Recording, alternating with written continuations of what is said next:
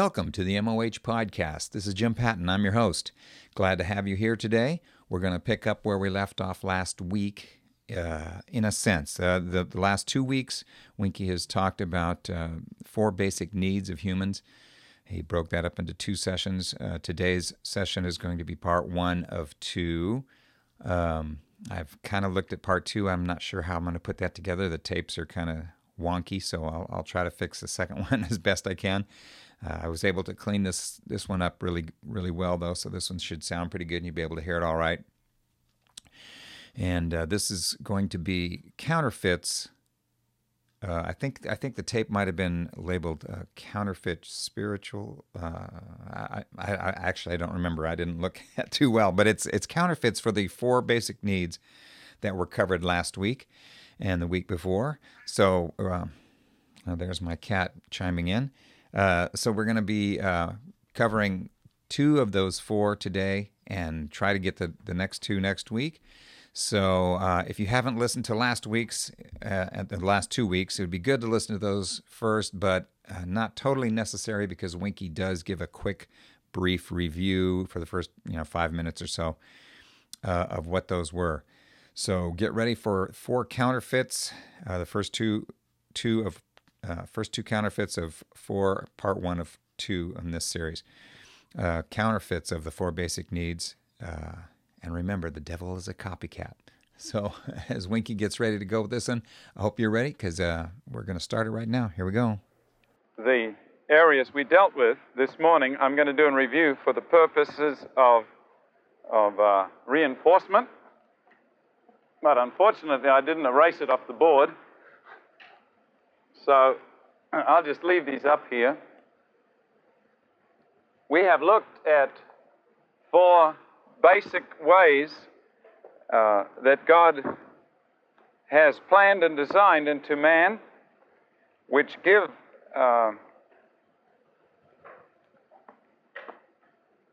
God really this whole base of working and ministering with us. And tonight, I'd like to take you through 4 fundamental counterfeits of these 4 things that took place in what we could call the first counterculture. We have looked at, in brief, and let's see how good your review is,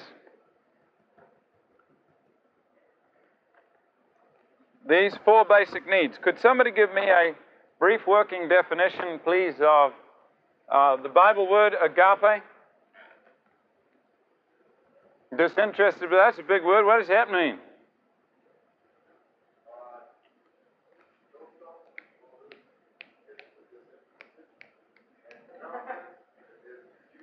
Oh, that's beautiful. All right. That's the way they defined it about 100 years ago.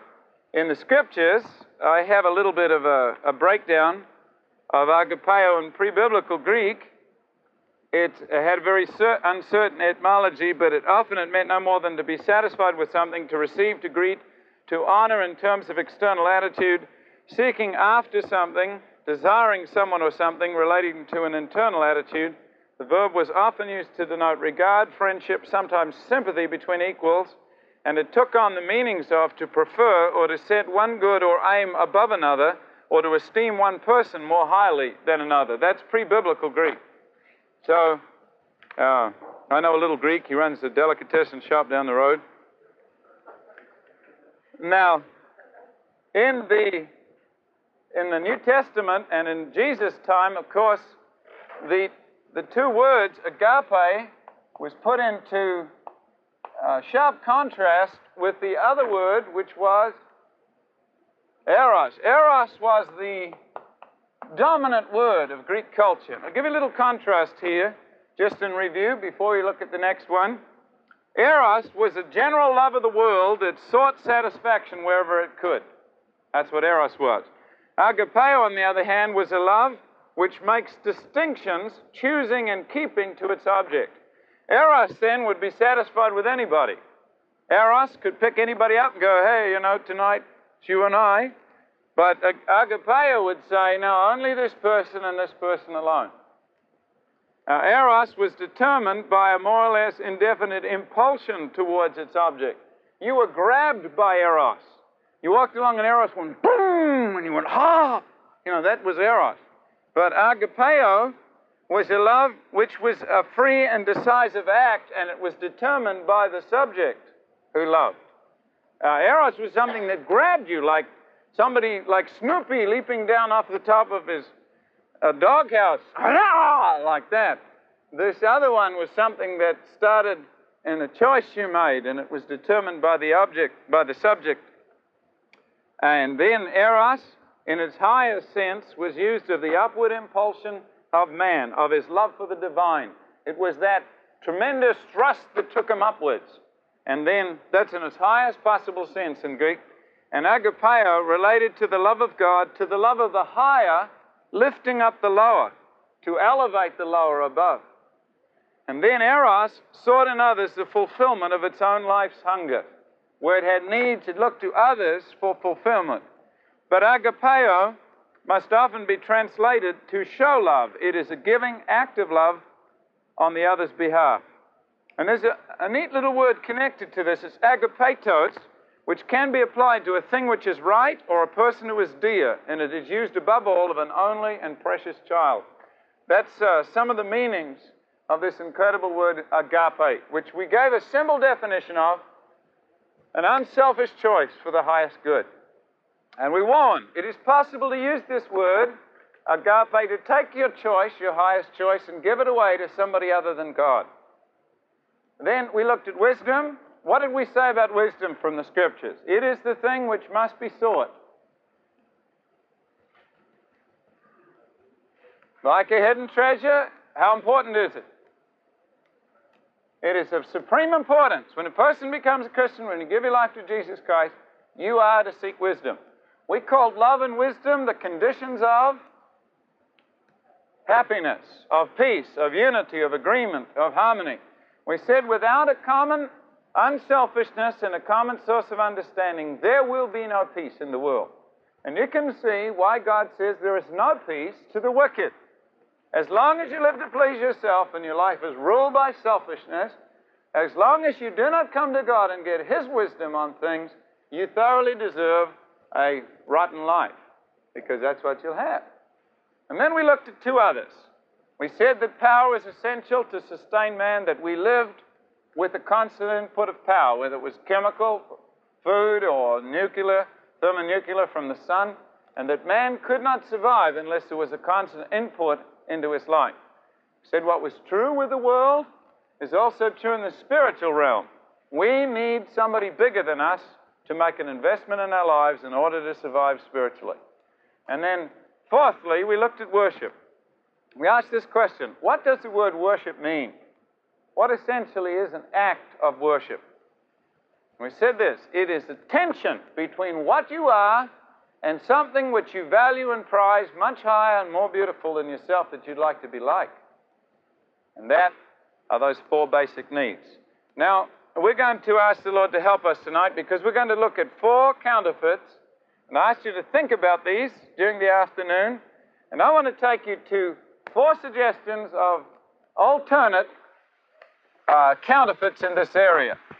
We also said this morning that if you do not find in Jesus Christ the answer, the only basic answer to your needs, by going to Him for love, by going to Him for wisdom, to Him for power, and to Him for worship, to go to the Godhead for all of these things, then you will go somewhere else. And there are kids who sit in churches whose these needs not met, they do not turn to Christ, they try to seek them in other situations, and I make simple promise: if you do not go to Jesus and have those needs met in Him, you will be disappointed, you will go somewhere else, you'll get into a counterfeit. What is funny is that if these counterfeits we're going to look at now, if you get into one of them, it'll only be a matter of time before you're into all four. The first one I want to look at, what was the first thing I said to you about the devil? Do you remember? The devil is a copycat. So he knows the way God made us. We have to have those things. We need love. We need wisdom. We need power. We need something to worship. And he can't just take those away. Can you imagine a world without any love at all? Would you like to live in a world like that? Where there was total selfishness and nobody ever cared or thought about or accepted or loved one other person other than themselves?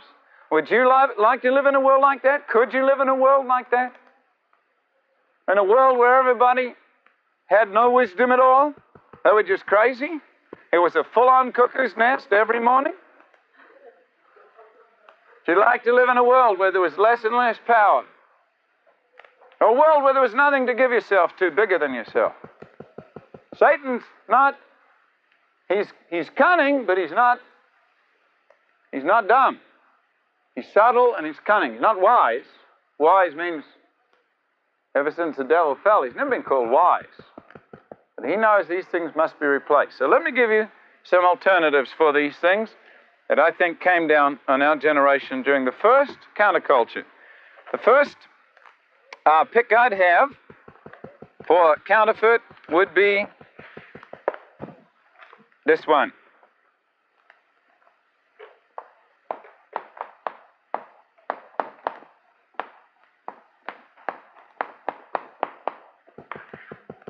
Sexual immorality. Now, the reason why I have to say sexual immorality and not just immorality is because there's a lot of other kinds of immorality that are not sexual. And it's customary for people to say today, well, you know, this man says, well, I beat my wife and I cheat and I steal and I kill, but at least I'm not immoral. There's a special form of immorality, but it's a substitute for biblical love. And the sad thing about it is this. Many, many kids are driven to immorality in sexual areas because they have never, ever met anybody who really cares for them, who really loves them. One of the people in the Scriptures that we could take a brief look at in passing here was David, a man who he began as a boy who really had very little going for him at all. He had everything against him but destiny, and everybody against him, it seemed, except God. David was born with all the odds stacked against him. There's a persistent Israeli rumor that maybe his mother wasn't his dad's proper wife, and that seems to be borne out, interesting enough, by this passage of Scripture. David was not a bastard. He was not a man who didn't have, his father was not his correct father. His father was his proper father. But it seems like from Scripture, his mother was not Jesse's wife. You'll see this by looking at 1 Chronicles 2:16. You just scribble this down. I'll read it to you and you can check it out later. In 1 Chronicles 2:16, we read that David's sister's name was Abigail. 1 Chronicles 2:16. But in 2 Samuel 17 and verse 23, we read that Abigail was Nahash's daughter. Now that's a very interesting thing. That Jesse was David's father, not Nahash. So, how were they related? Obviously through their mother. And many Jews believe that David then, we can't call David illegitimate because there's no illegitimate children, just illegitimate parents. David's father was obviously Jesse, so he wasn't a bastard. He could enter into the congregation of the Lord and all these other things.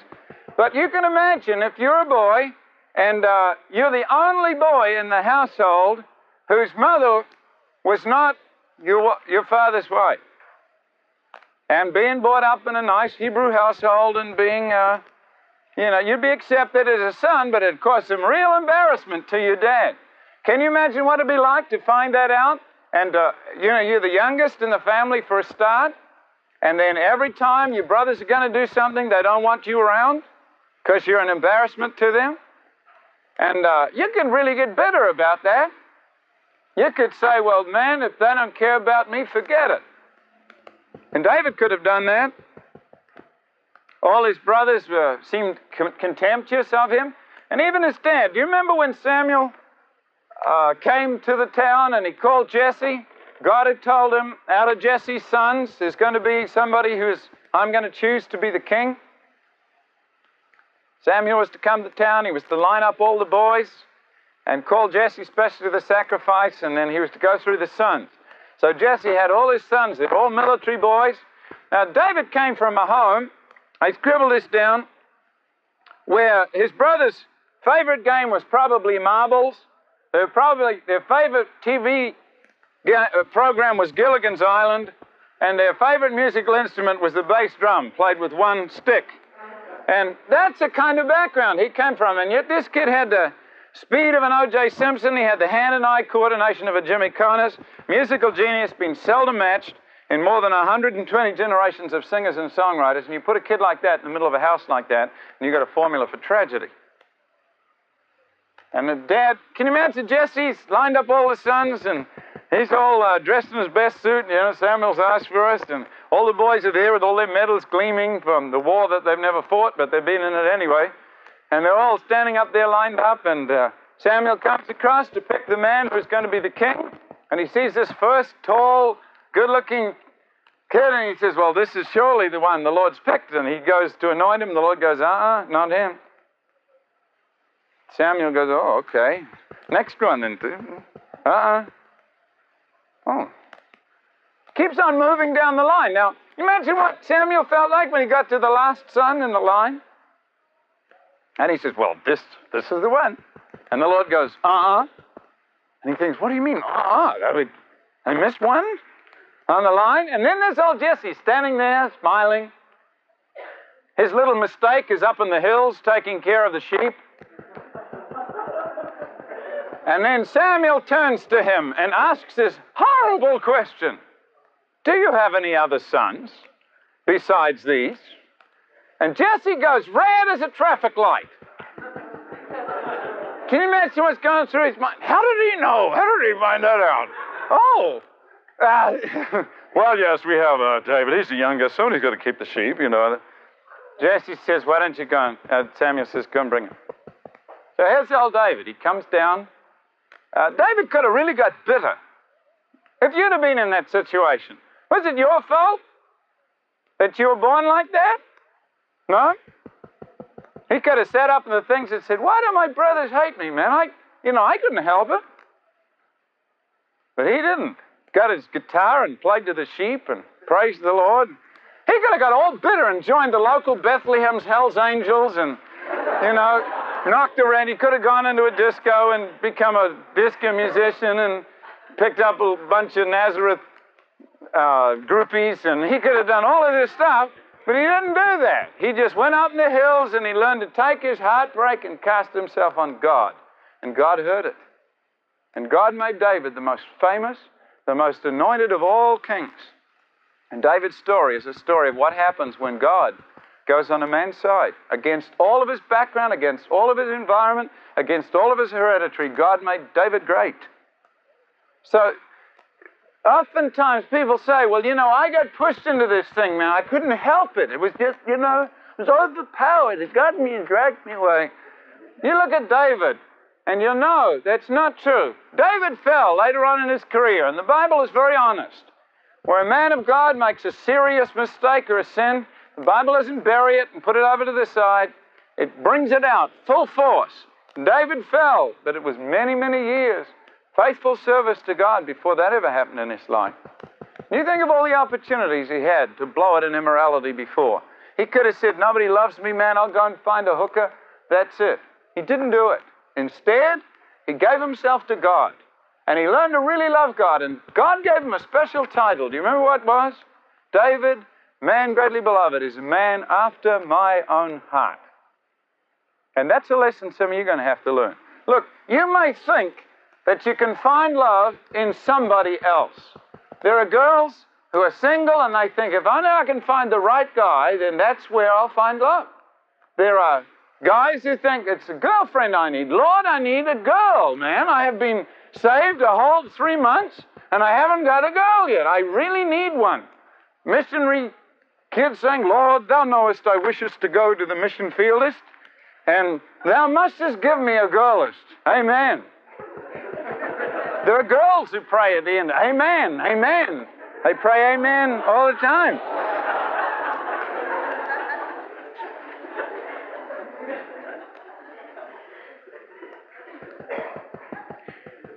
David didn't do that. He could have sold out his innocence. He could have said, nobody understands me. He could have made up good rationales for why he should be immoral, but he didn't do it. Instead, he took his hurt, and he took his sadness, and he took his rejection, and his broken heart up into the hills. And there, this one-man band on the run learned to make God his friend. And it was David who wrote these words, "When my father and my mother forsake me, the Lord will take me up." And that's what you need to learn. Look, I found this. No girl, no friend, no parents, no relatives, nobody in the world can satisfy the need in your life for love other than God himself. The Father's love is the only thing in the world that will finally satisfy the human heart. Many times people marry thinking that's what they need, marriage. Marriage is useless without you knowing this. That will not satisfy you. Sexual immorality will not bring that satisfaction. There's that sad, sad song sung by Dusty Springfield. If you let me make love to you, then why can't I touch you? Sad song. And I think that's what our generation is starving to death for. Kids go from experience to experience, hoping that maybe they'll find this person will be the one, and it's not. Just left empty and burned out, and you go on to somebody else.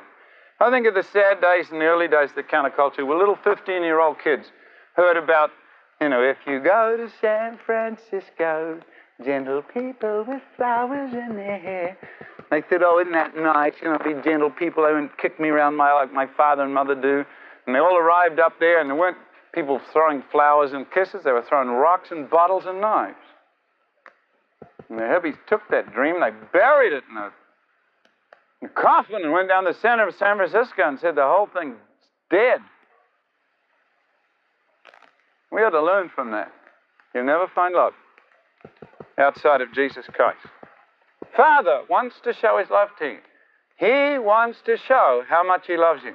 The most beautiful things Jesus said is the Father himself loves you. He himself loves you. I remember one time when I mentioned to you that when I was a young Christian, I ran into a group of kids who really loved God. And it was neat because we didn't date. We didn't think about dating. We didn't have time to date. There was too much evangelism going on. But we would go out in mobs, and we'd our biggest problem was getting home on time because we were out in the streets at 2 in the morning witnessing and stuff, and we were having Bible studies in each other's houses till ungodly hours in the morning. And parents were saying, where are you? Well, we're in the middle of a Bible study, man. We got to, it's really rough. So one time there was this really nice girl. I'd spent a lot of time with her, and neither of us ever thought this, we're going to get married or anything. That wasn't even like that. It was a very close friendship. And one day in one camp, she told me that a good friend of mine and of hers had proposed to her and that she was going to get married. And she was crying when she said it.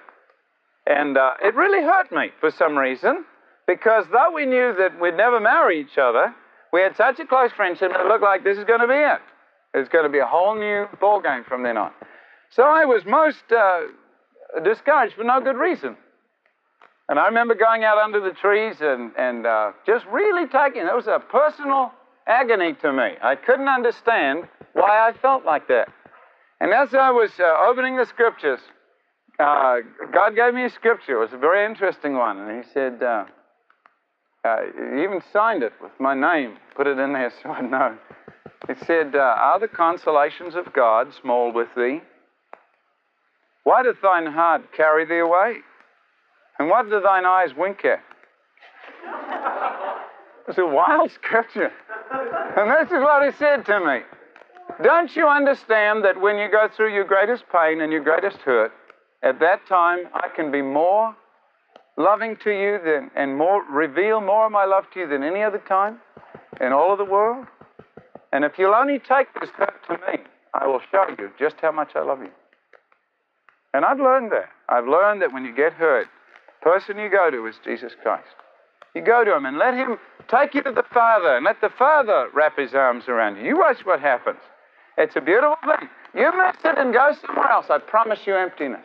Promise you. All right?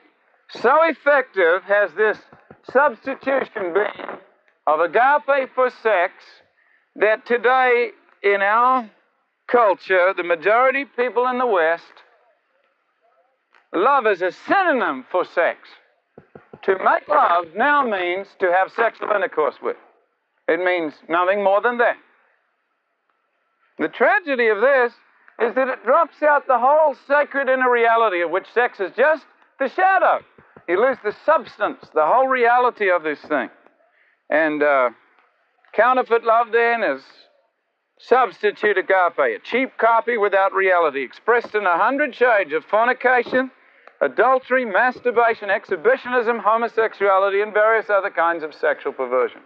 Each one a search for some love, for some reality that can only be found in abandonment of the heart to the Father. Yes? Yeah, eros. See, eros is not a bad word in itself. But eros was made the dominant factor of Greek culture.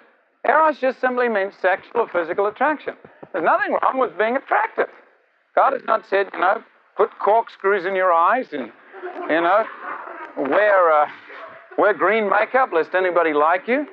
He loves us, but the thing is, when anything becomes an end in itself and takes our heart away from God, it becomes intrinsically wrong. And I don't think... See, what you need to do, perhaps, is to look at Jesus' attitude to people caught in sexual immorality. We have a couple of accounts of it in the Scriptures, and I want you to turn to one now. You'll find this in the book of John. I think you'd be surprised at Jesus' attitude towards people caught in sexual immorality. If you look at John chapter 8,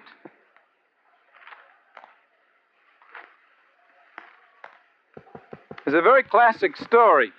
Jesus actually meets two women in the Gospel of John, both of whom involved in immorality. And his dealings with them are so tender and so beautiful. There's no condemnatory tone. There's no bitterness or nastiness. There's none of that little shrill edge that gets in the voice like some preachers do. Immorality! That thing. It's not there because he understands what sexual immorality is. It is a search for reality in love that has been perverted by the devil. And he knows that love properly belongs to the Father. Now watch what happens with this girl. Jesus goes to the Mount of Olives. Early in the morning, he comes to the temple. The people sit down, and they come to him, and he sits down and he teaches them. And up come the old scribes and Pharisees. Brought unto him a woman taken in adultery. And when they had set her in the midst, they said to her, Master, this woman was taken in adultery in the very act. What happened to the man is a good question. Perhaps the woman was committing adultery on her own. Perhaps the Bible says, thou shalt not commit sexual immorality, girls. What happened to the guy in the very act? What were they doing? Setting it up? Took the girl, threw her down. Now Moses commands us in the law that such a person, not like us of course, should be stoned. What do you say? Notice their compassion. As they said, tempting him that they might accuse him. What was the point? There's a bunch of people sitting around. They've heard something in the voice, in the words, in the wisdom of Jesus that says, this man cares about me. My life can be changed. And they come and drag him up and they say, Moses says, death penalty by stoning. What do you say? Now, what does he say? Does he stand up and say, well, look, forget Moses? I'd like to save this girl, so forget it. Then they'll go, aha, he teaches things contrary to the law. He blasphemeth, and pick up rocks and stuff. But on the other hand, he says, well, what can you do? Moses was right. And they dragged the girl out and stoned her to death, or do it right there. It's called spoiling your message. Now, what does Jesus do? What would you do? Well, when Arthur Katz came to this passage, that young radical Jew, Marxist, existentialist lecturer, who had been reading through the New Testament that somebody had given him and became entranced with the personality of Christ. And the verse in the passage that he was reading, that end of the page was at the point where we stopped. And he said he sat there for over an hour trying to work out what he would say if he was Jesus.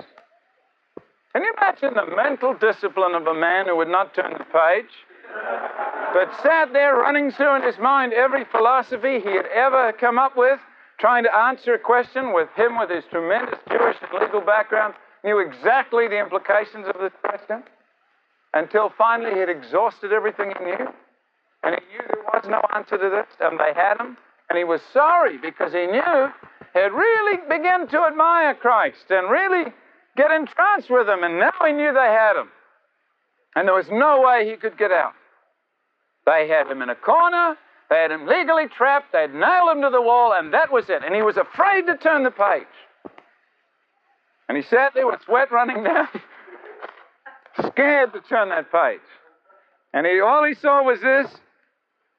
Jesus stooped down with his finger wrote on the ground. And he said, I knew why he was writing on the ground. He was stalling for time.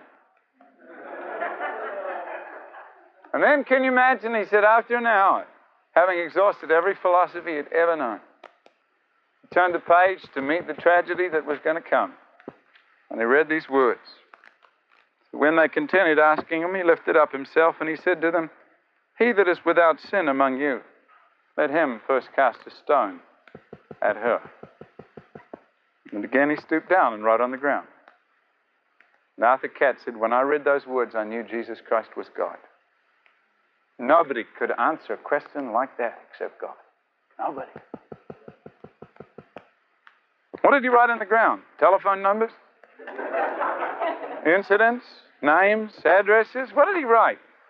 The only thing Jesus ever wrote was on sand, and, I wish to the Lord that the only thing I'd ever written was on sand, having read this.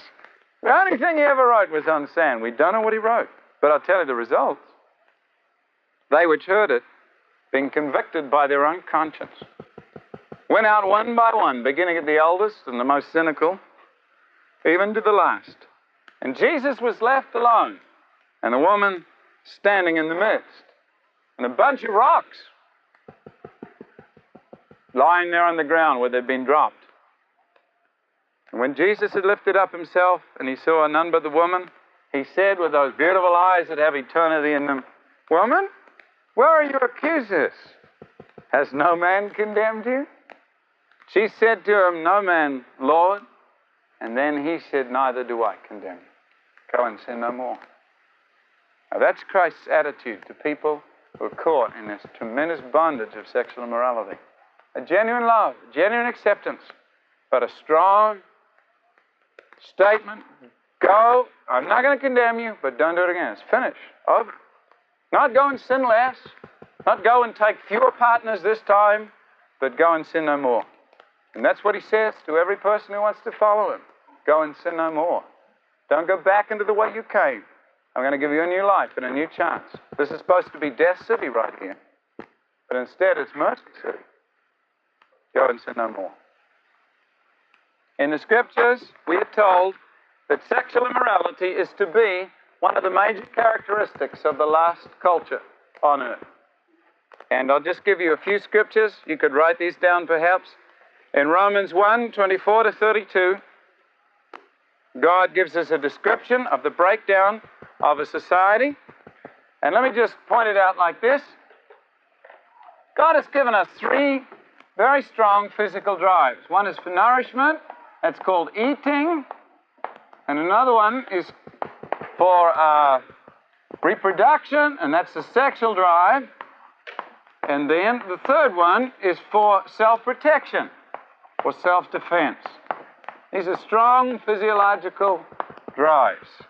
Now, in a culture where the life is not threatened, where people's lives are not in danger, and where there is enough to eat, the one that gets most out of whack when these are not regulated by the Holy Spirit is the one on reproduction. And so in a culture where the life is not threatened and where there is adequate food, the one that you'll see that gets messed up more often is sexual immorality. So it becomes a major characteristic of a culture that's departing from God.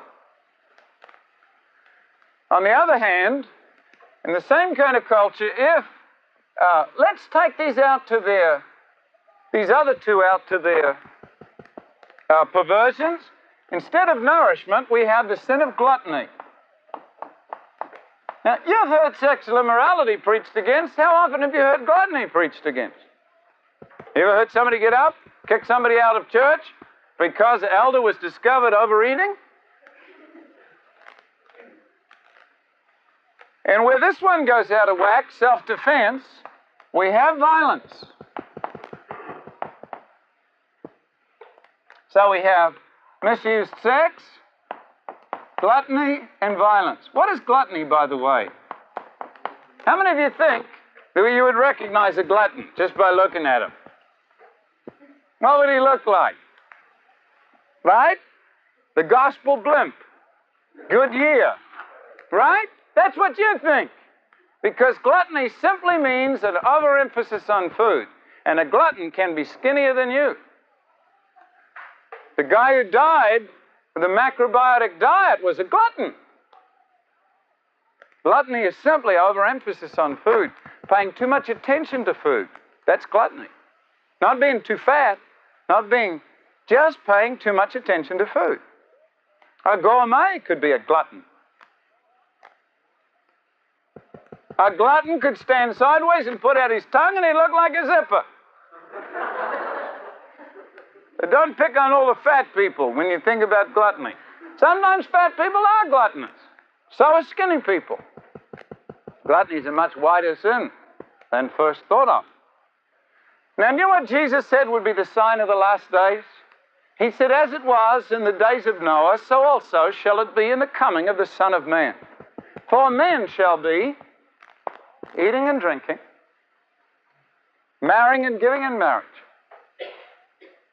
And when we read Genesis, the early chapters that describe the first time when God destroyed the world, we see the world was filled with violence. Now, I'm going to ask you a question.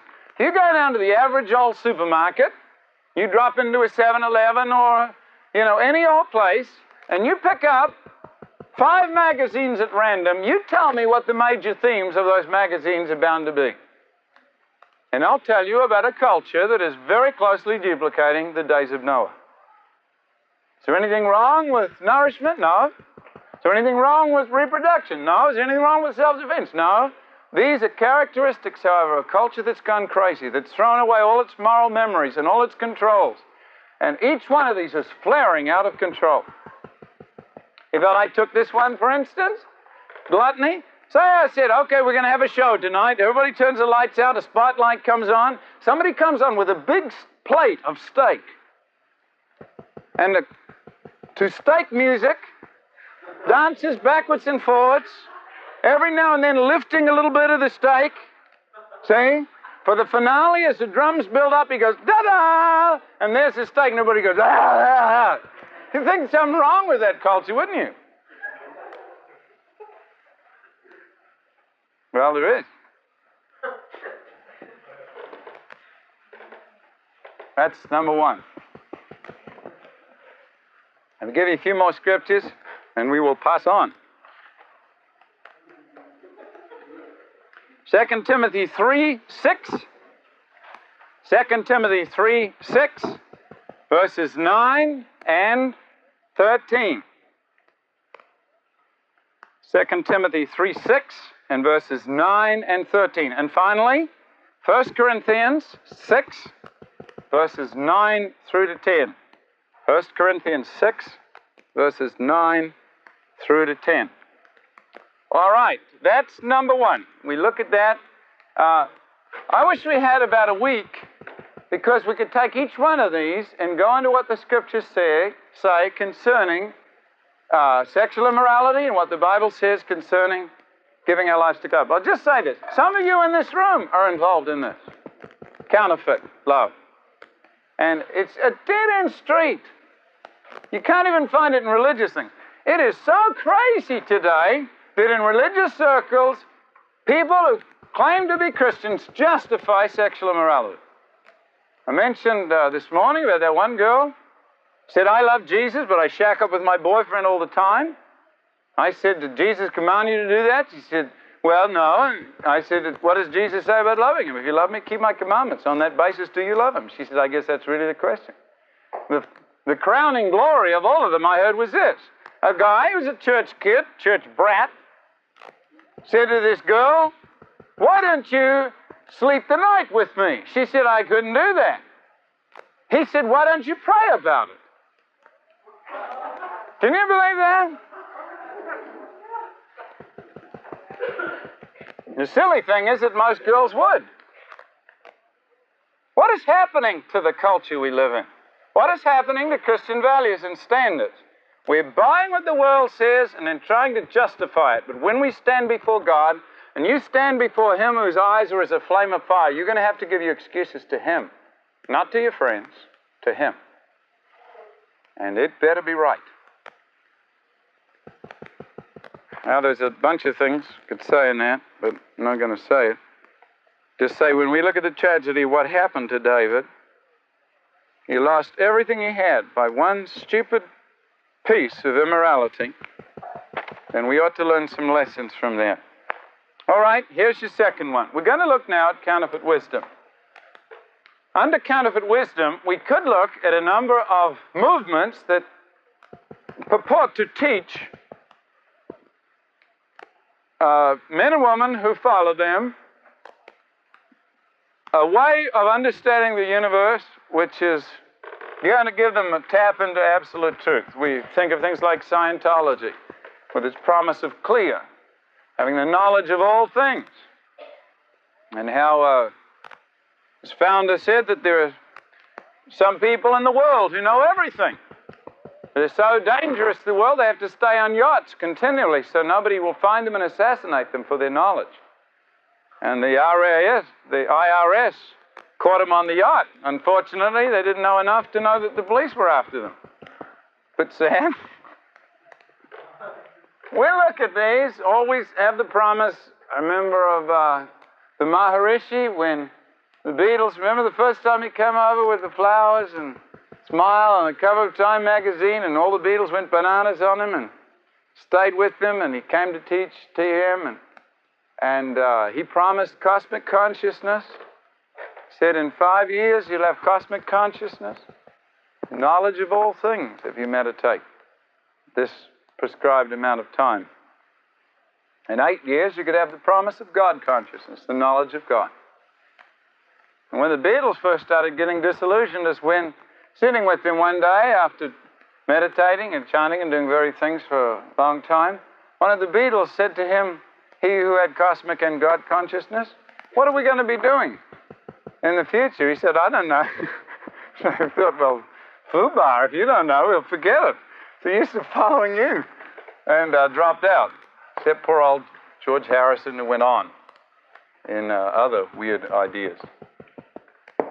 Here's the one I want to give you. This one, I think, is probably the dominant one that came into prominence. Here is a source of wisdom available to anybody, at any time, at any age. It will give direct and immediate access to the nature of reality. And in the Scriptures, there is an ancient initiation which is forbidden by biblical prophets. In the New Testament, it is called pharmakia, from which we get the words today, pharmaceutical, pharmacy. And what is interesting is this.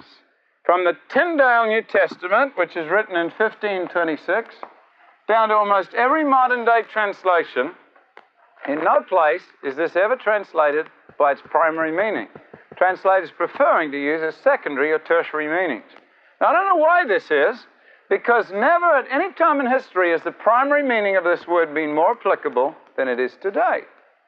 The secondary or tertiary meanings of this word often translated in Scripture by the following words: sorcery or sorceries. And then another one, witchcraft.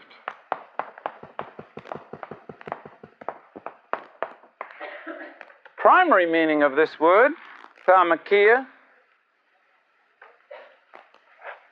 is the use of drugs to initiate a religious experience. And more particularly, I want to pick out the hallucinogenics.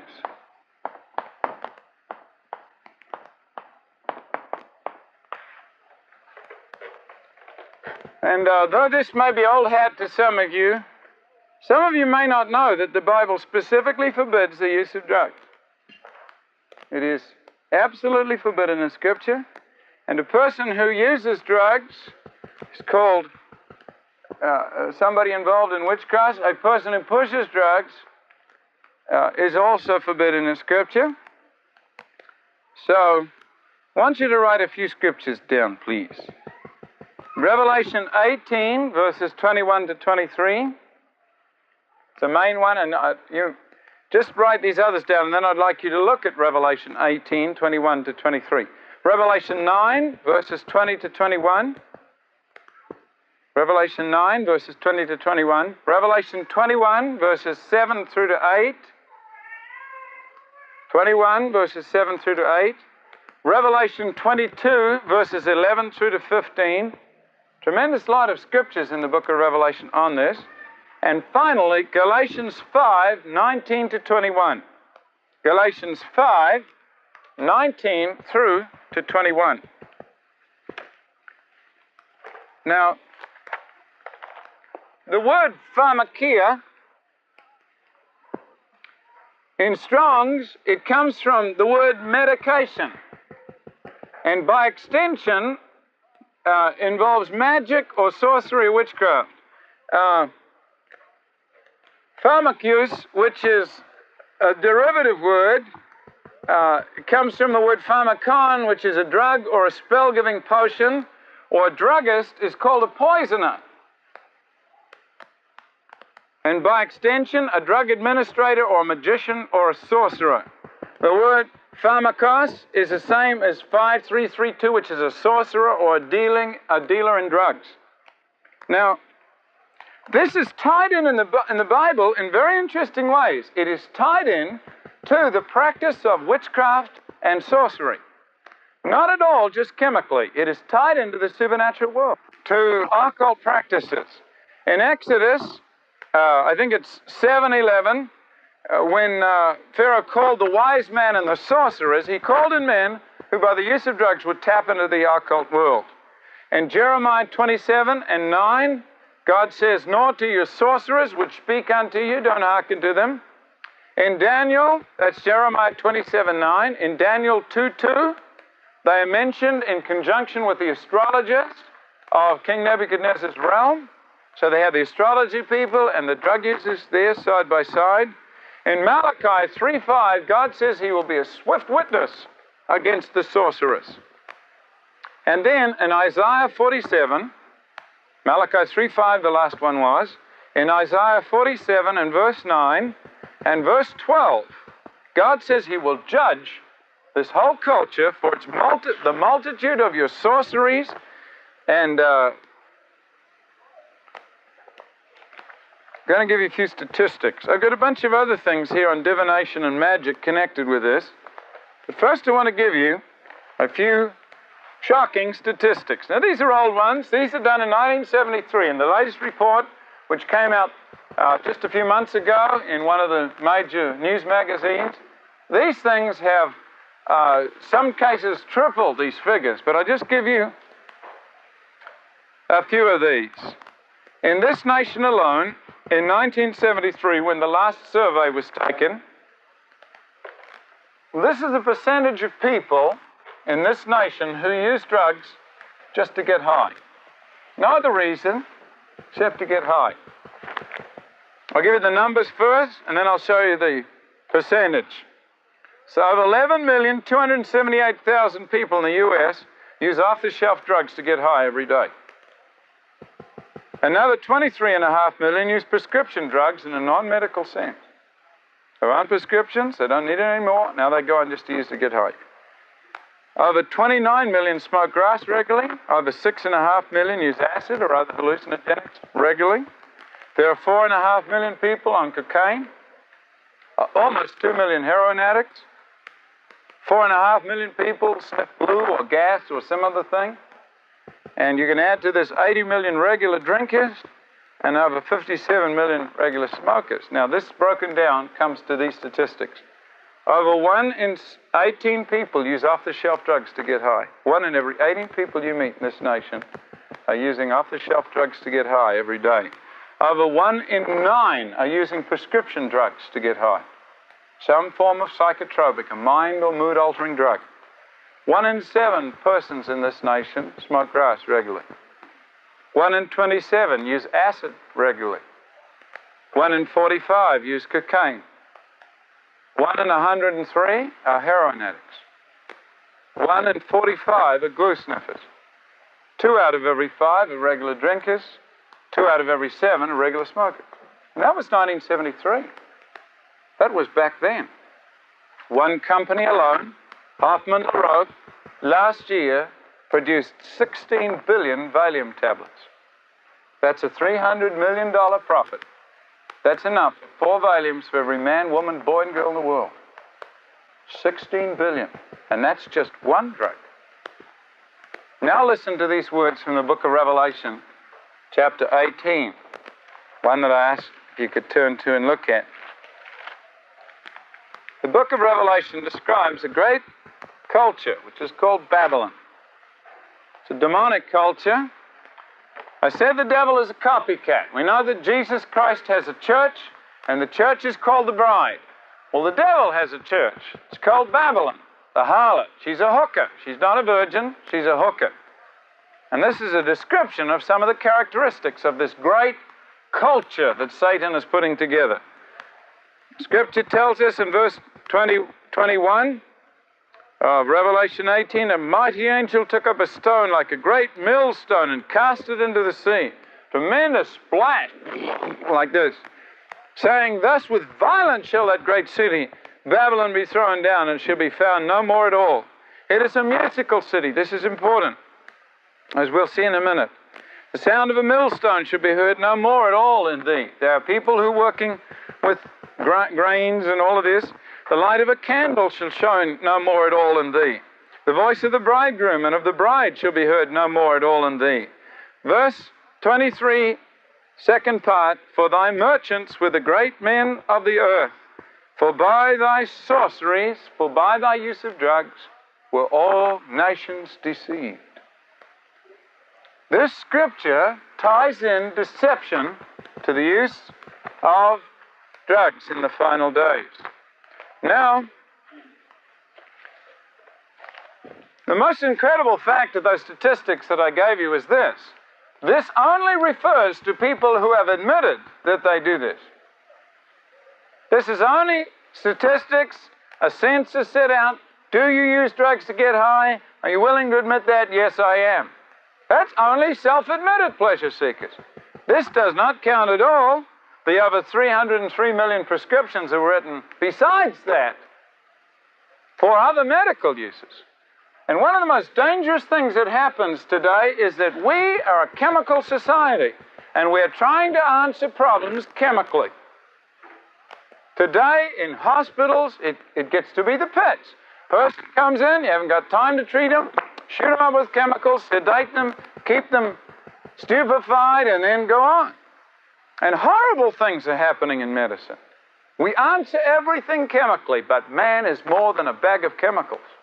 You can go back to biology textbooks 50 years ago. We'd start with man, it would go all the way down to the animal, and keep on going. It would stop at the viruses, and there was a line, and then came chemicals. But you pick up a biology textbook, the bottom line is chemicals. That's all you are, a bag of them reacting to your environment. Something goes wrong with the chemicals, stick some more in, it'll help. Now, I believe that Christians have got to be exceedingly careful in the area of chemicals. I'm a chemist by background, it's my training, my discipline, and I took great care to keep chemicals out of me when I worked in the labs. And I think Christians use too many chemicals. We use chemicals to get up and chemicals to go to sleep, and what difference is that from the secular man? We drink too much coffee and tea, not for spiritual reasons at all. Gotta have my cup of coffee. I'm just not together unless I have my cup of coffee. That's right. Sometimes, like when I worked in Teen Challenge in New York, we had to take coffee out of the center because the addicts would make a paste about this thick and eat it and get high off it. We had to take it right out. And you say, well, that's not me. I don't need it, Brother Pratt. You stop. See what happens. I can't stop. My parents were hooked on tea. That may seem dumb to you, but my father used to come in from work, and he'd put on the kettle and boil the jug, and he'd make a cup of tea, and if you'd asked him afterward, what have you done, he wouldn't be able to tell you. And I was speaking one time on chemicals. My mother said, oh, you were saying that people are going to be hooked on tea. I said, why don't you quit? I will, she said. I will. I'll show you. Little brat, I'll show you. I'll stop. So she did. And she said it like somebody hit her in the head with an axe. You know what that's called? It's called a drug reaction. Remember the old days when they put cocaine in Coca-Cola to get you really into the taste of Coke? And there was this weird spectacle of people running out in sub-zero weather, ripping the tops off Coke bottles. I gotta have another Coke. I really like the taste. Well, you ask yourself this question. Do chemicals regulate more of my life than the Spirit of God is pleased with? We gobble pills like, make our joints look like ball bearings. So I leave that with you. The thing I want to bring out here, though, is not just medical misuse. What I want to bring out here is a very definite tie that the hallucinogenics have with the supernatural and the occult world. And I want to give you just the name of one man who I think really sums up accurately the Bible picture of sorcery. His name is Carlos Castaneda.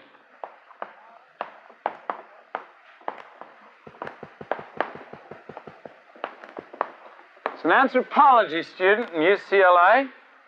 And over the past number of years, he's written a number of books, each one which in its own right has become a bestseller on the New York Times bestseller list.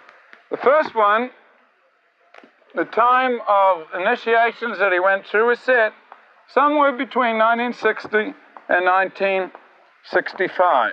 It was called The Teaching of Don Juan, the Yaqui Way of Knowledge. And what it is, this boy, as he was an anthropology student at UCLA, he apprenticed himself to a Yaqui Indian brujo, a sorcerer. And this man took him out to teach him an alternate reality, the reality used by sorcerers, and used drugs and drug mixtures at precise orientations and times to introduce him to another world in which he would gain power over normal people. And every year or so, I see another one of his books come out. What was the last one? Something about the ring of power or something. But he has released book after book. Now, what is funny is this. When he brought out his first book, there was a lot of debate whether or not it was actually a true story, that he'd actually met this person, or whether it was an incredibly well-written, well-constructed fake story. But I'll tell you what happened. Over 10,000 college students went out in the desert looking for this man to apprentice themselves to. And when you read this book, if you ever do, its scary thing is it's research into the psychic world in a quasi-scientific, semi-documentary style. It's not told in how could I call it, a hyped way. It's just very casual and very documentary, and this next thing happened, and I was terrified. It's just written down. But what you meet in this book is a doorway into an alternate universe in which drugs become a major way of entry. When he uses mescaline, out of a cactus, he sees one of these guides come as a blue light figure called Mescalito, who is one of his spirit guides. And what they use is drugs to introduce you to these guides and benefactors in the supernatural world. And there is where the real breakthrough comes into the supernatural world. I believe the scriptures very clearly teach that drugs can be used to open the mind to alternate dimensions, and in those dimensions there is the habitation of demons. And what happens, sometimes things that take place in the drug world are not accountable by normal, just chemical reactions. There are funny things that happen that do not fit into normal, rationalistic explanations of the universe. And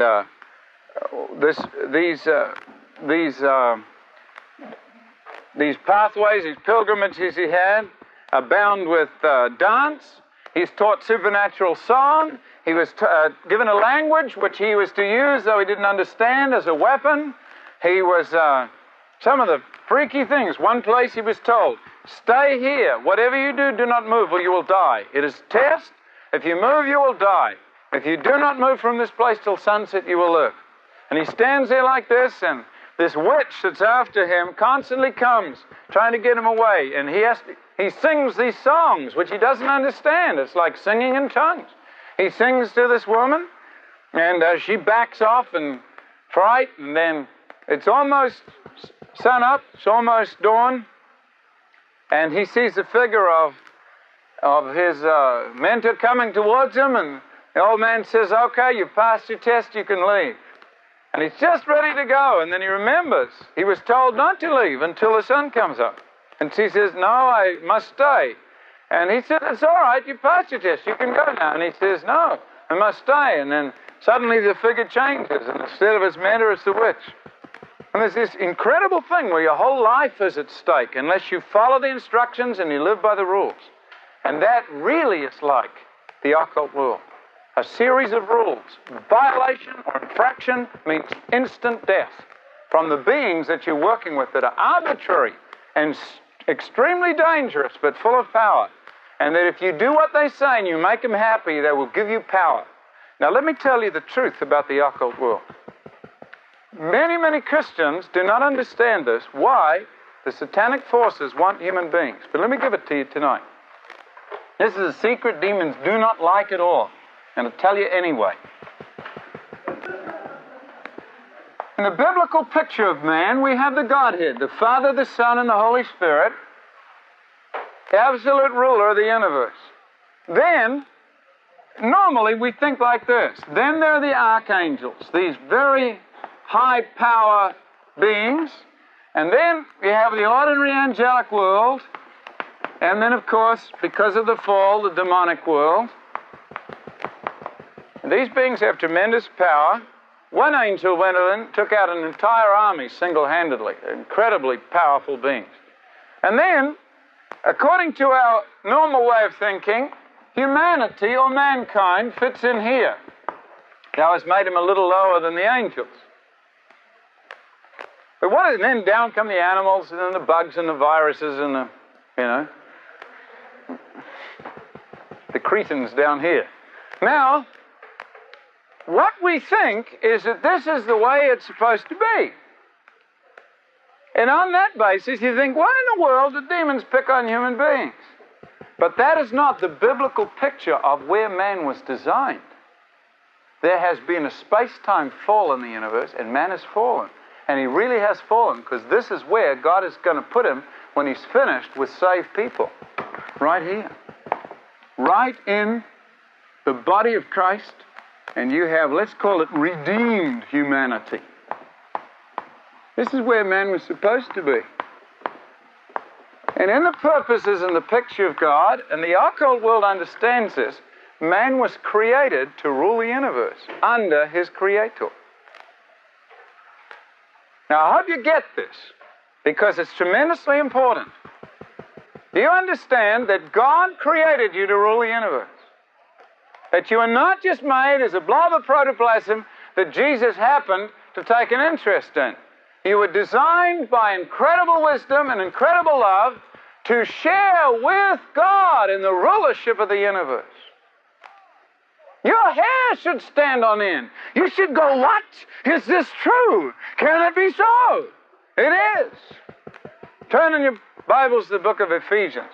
Paul couldn't tell a lot of Christians that in the Bible because they were just too messed up. But when he got to the Ephesians, he really got excited. Because these people loved God, they followed him, they served him, and Paul said, I got a prayer for you that you're not going to believe. I'm going to pray that God shows you what is the hope of your calling. I'm going to pray that he reveals to you the final purposes of man.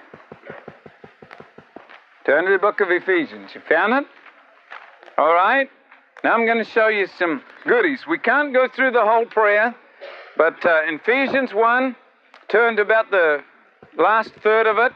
Paul is praying that the God of our Lord Jesus Christ, verse 17, the Father of glory, may give to you the spirit of wisdom and revelation in the knowledge of Him, that the eyes of your understanding being enlightened, that you might know what is the hope of His calling, verse 18, and what the riches of the glory of His inheritance in the saints, and what is the exceeding greatness of His power to usward who believe, according to the working of His mighty power, verse 20, which He wrought in Christ, when He raised Him from the dead, and set Him at His own right hand in the heavenly places.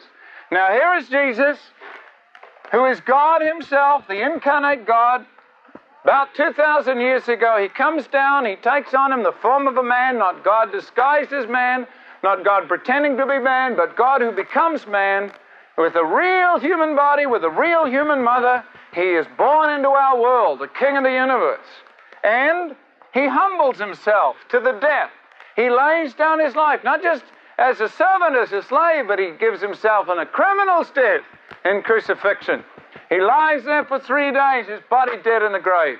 And then 3 days later, the power of the Father, according to the promises of God, reach into the tomb. The rock rolls aside. All the Roman guards in the world aren't going to stop that from happening.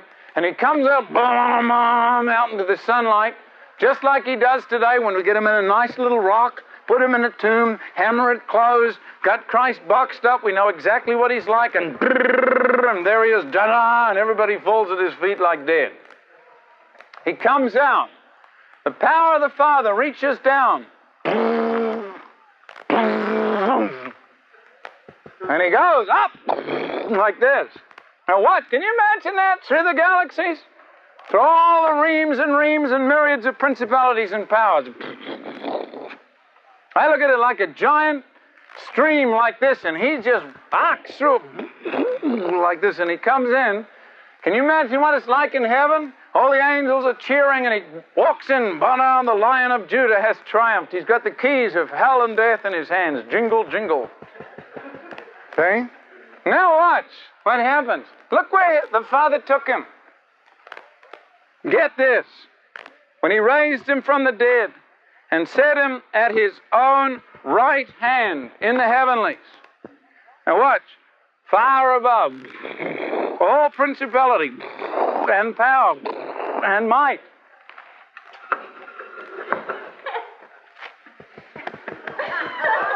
And dominion.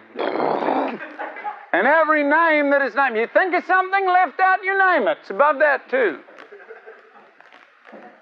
Just in case you get fancy, not only in this world, but in the world to come. That's called high above. And just in case you missed the point, He hath put all things under His feet. That is called ruler, ruler indeed. And then read the rest of it. And gave Him to be the head over all things to the church, which is His body, the fullness of Him that filleth all in all. Do you know what that means? Your hair should go boop, straight up. If there are chandeliers here, we should all have a race to the first one to swing on it. Because, look on in Ephesians 2, and you hath He made alive who were dead in your trespasses and your sins. In times past you walked according to the course of this world, according to the prince of the power of the air, the spirit who now works in the children of disobedience. You were by nature the children of wrath, even as others. And then we had our conversation, or our walk in times past, in the lusts of the flesh. But God, who is rich in mercy, for His great love wherewith He loved us, even when we were dead in sins, hath quickened us together with Christ, hath made us alive together with Christ. By grace are you saved, and hath raised us up together, and made us sit together in heavenly places in Christ Jesus. Do you understand what that means? I hope when you walk out of here, you need a permanent wave to keep your hair down. Because this thing is so powerful. Demons hate me teaching on this. They understand what it means for Jesus Christ to come in the flesh. It means He came down to lift you up. That's exactly what it means. To put you where in the Father's heart you've always belonged. God has a race of people who will rule the universe underneath Him. He is God. They are His creation, but they are the prime of His creation. They are the crown of His creation. They are His ultimate purpose. Bring glory to Him more than any other creature in the world. Some years ago, I was in a Midwestern university teaching an astronomy course. My subject was, is there life on other planets, including this one? And somebody asked this question, do you think there is life on other planets? I said, there could well be. But I'll tell you one thing. God only had one son, and He died for our race, and He became a man. And the highest crown of all of God's creation is man. And the demons understand that. Do you know why demons go after people? Because the demon knows that to get hold of a man is to get hold of somebody who was created to rule the universe. And the demonic world says, if you serve me, I will give you power. And the truth is exactly the reverse. If you serve a demon, you will give him power. That's why people who get into the demonic world, who seem to be able to do magic things, look so drained and so sucked out because their very energy are being sucked away by these psychic vampires. You give energy to the demonic world when you serve it. It's somewhat like the analogy of a dog learning how to rule its master. The angels were created as servants. When they fell, it's like the butlers take over the house. And the one thing they don't like you to know is that Jesus Christ came in the flesh, became a man, to show you what man was like and to show you what God was like. So comes the old adage, not keep looking up, keep looking down. We are seated with Him in heavenly places. And a man or woman who properly and correctly understands what this passage teaches in Scripture will never again have to be ashamed of what it means to be a Christian. Now, God never tells people this when they get saved. He doesn't say, step right up, who wants to rule the universe? Because I'll tell you what is really funny. Both the devil and God want the same thing from you from two totally different motives. Satan says you should be like God. God says, I want you to be like me. Isn't that funny? But one of them comes from totally selfish motives, and the devil wants to make you like the God which is Himself. And God, the Bible God, wants you to make you like He is. And He is a totally loving, totally unselfish being. And Satan is the exact opposite. And both promise that you'll be like God. Only the devil is thinking the kind of God he is. Going to give you a quote from George MacDonald, the man that C.S. Lewis read and got saved. Just reading this guy's work. Came across fairy stories. Found something in his work that spoke to him about another world that all his atheism couldn't stop. And this is what George MacDonald said. Satan cannot steal the universe until he can steal man. Satan cannot steal the universe until he can steal man, because God made man to rule over the universe.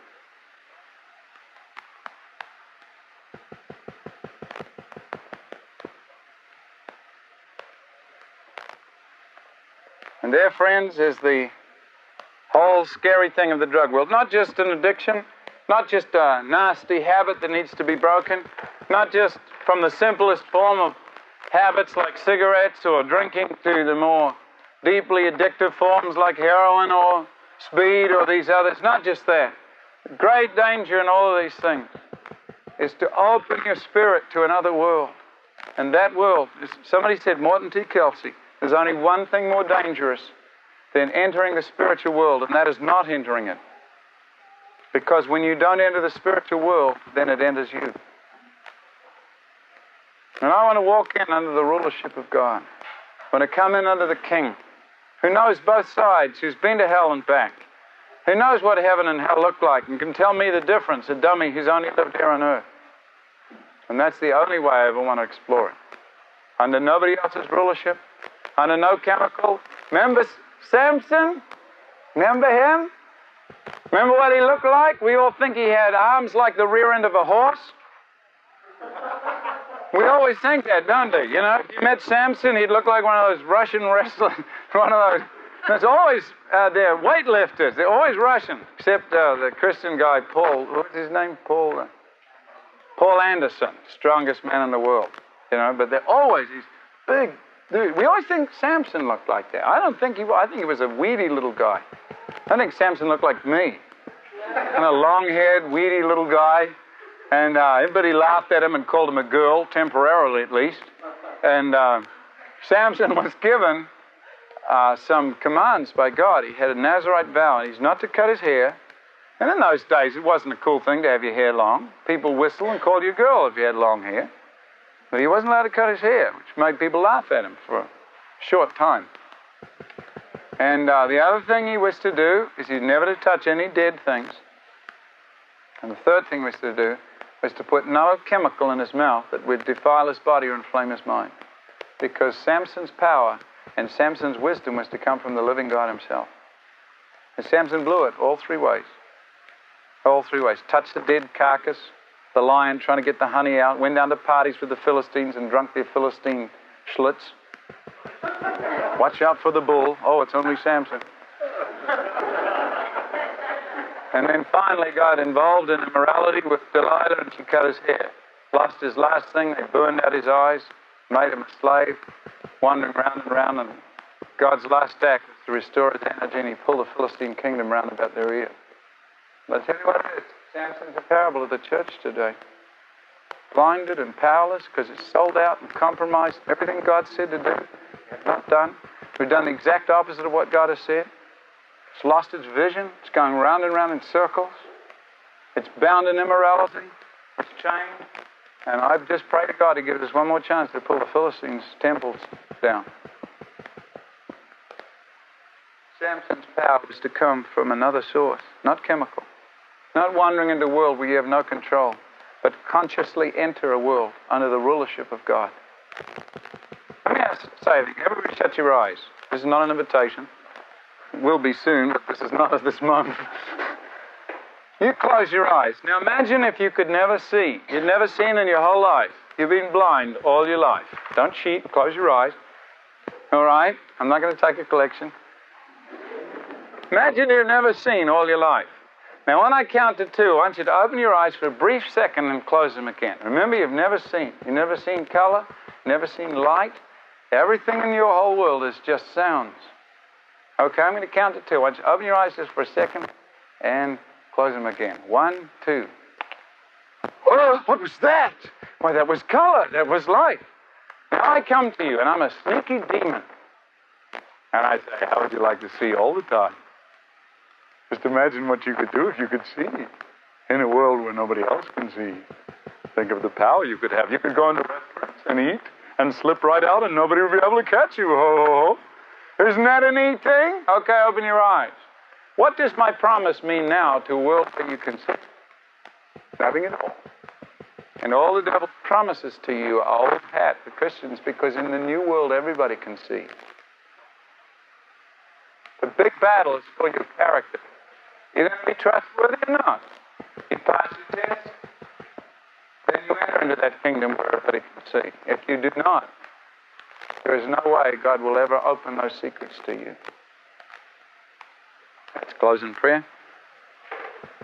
Our Father, we pray tonight in the name of Jesus that you'll just help us to understand this evening the seriousness of these 2 things we've spoken about. So many people are lax, especially here in California. Our level of Christian commitment has dropped so low that we believe you wink at things like immorality and the use of drugs. And that's perfectly compatible with being a Christian. There are Christians, oh God, who break Samson's minimum vows. Just go around drinking with all of the Philistines. I believe this is perfectly all right with you. And I pray you'll convict us of any deviation from gospel norms. Bless you, Lord. But you have ways of making our minds clear and sharp. You have ways of giving us wisdom. It doesn't come from chemicals. You have ways of loving our hearts and surrounding us with the tremendous warmth of your own stuff. It doesn't require immorality.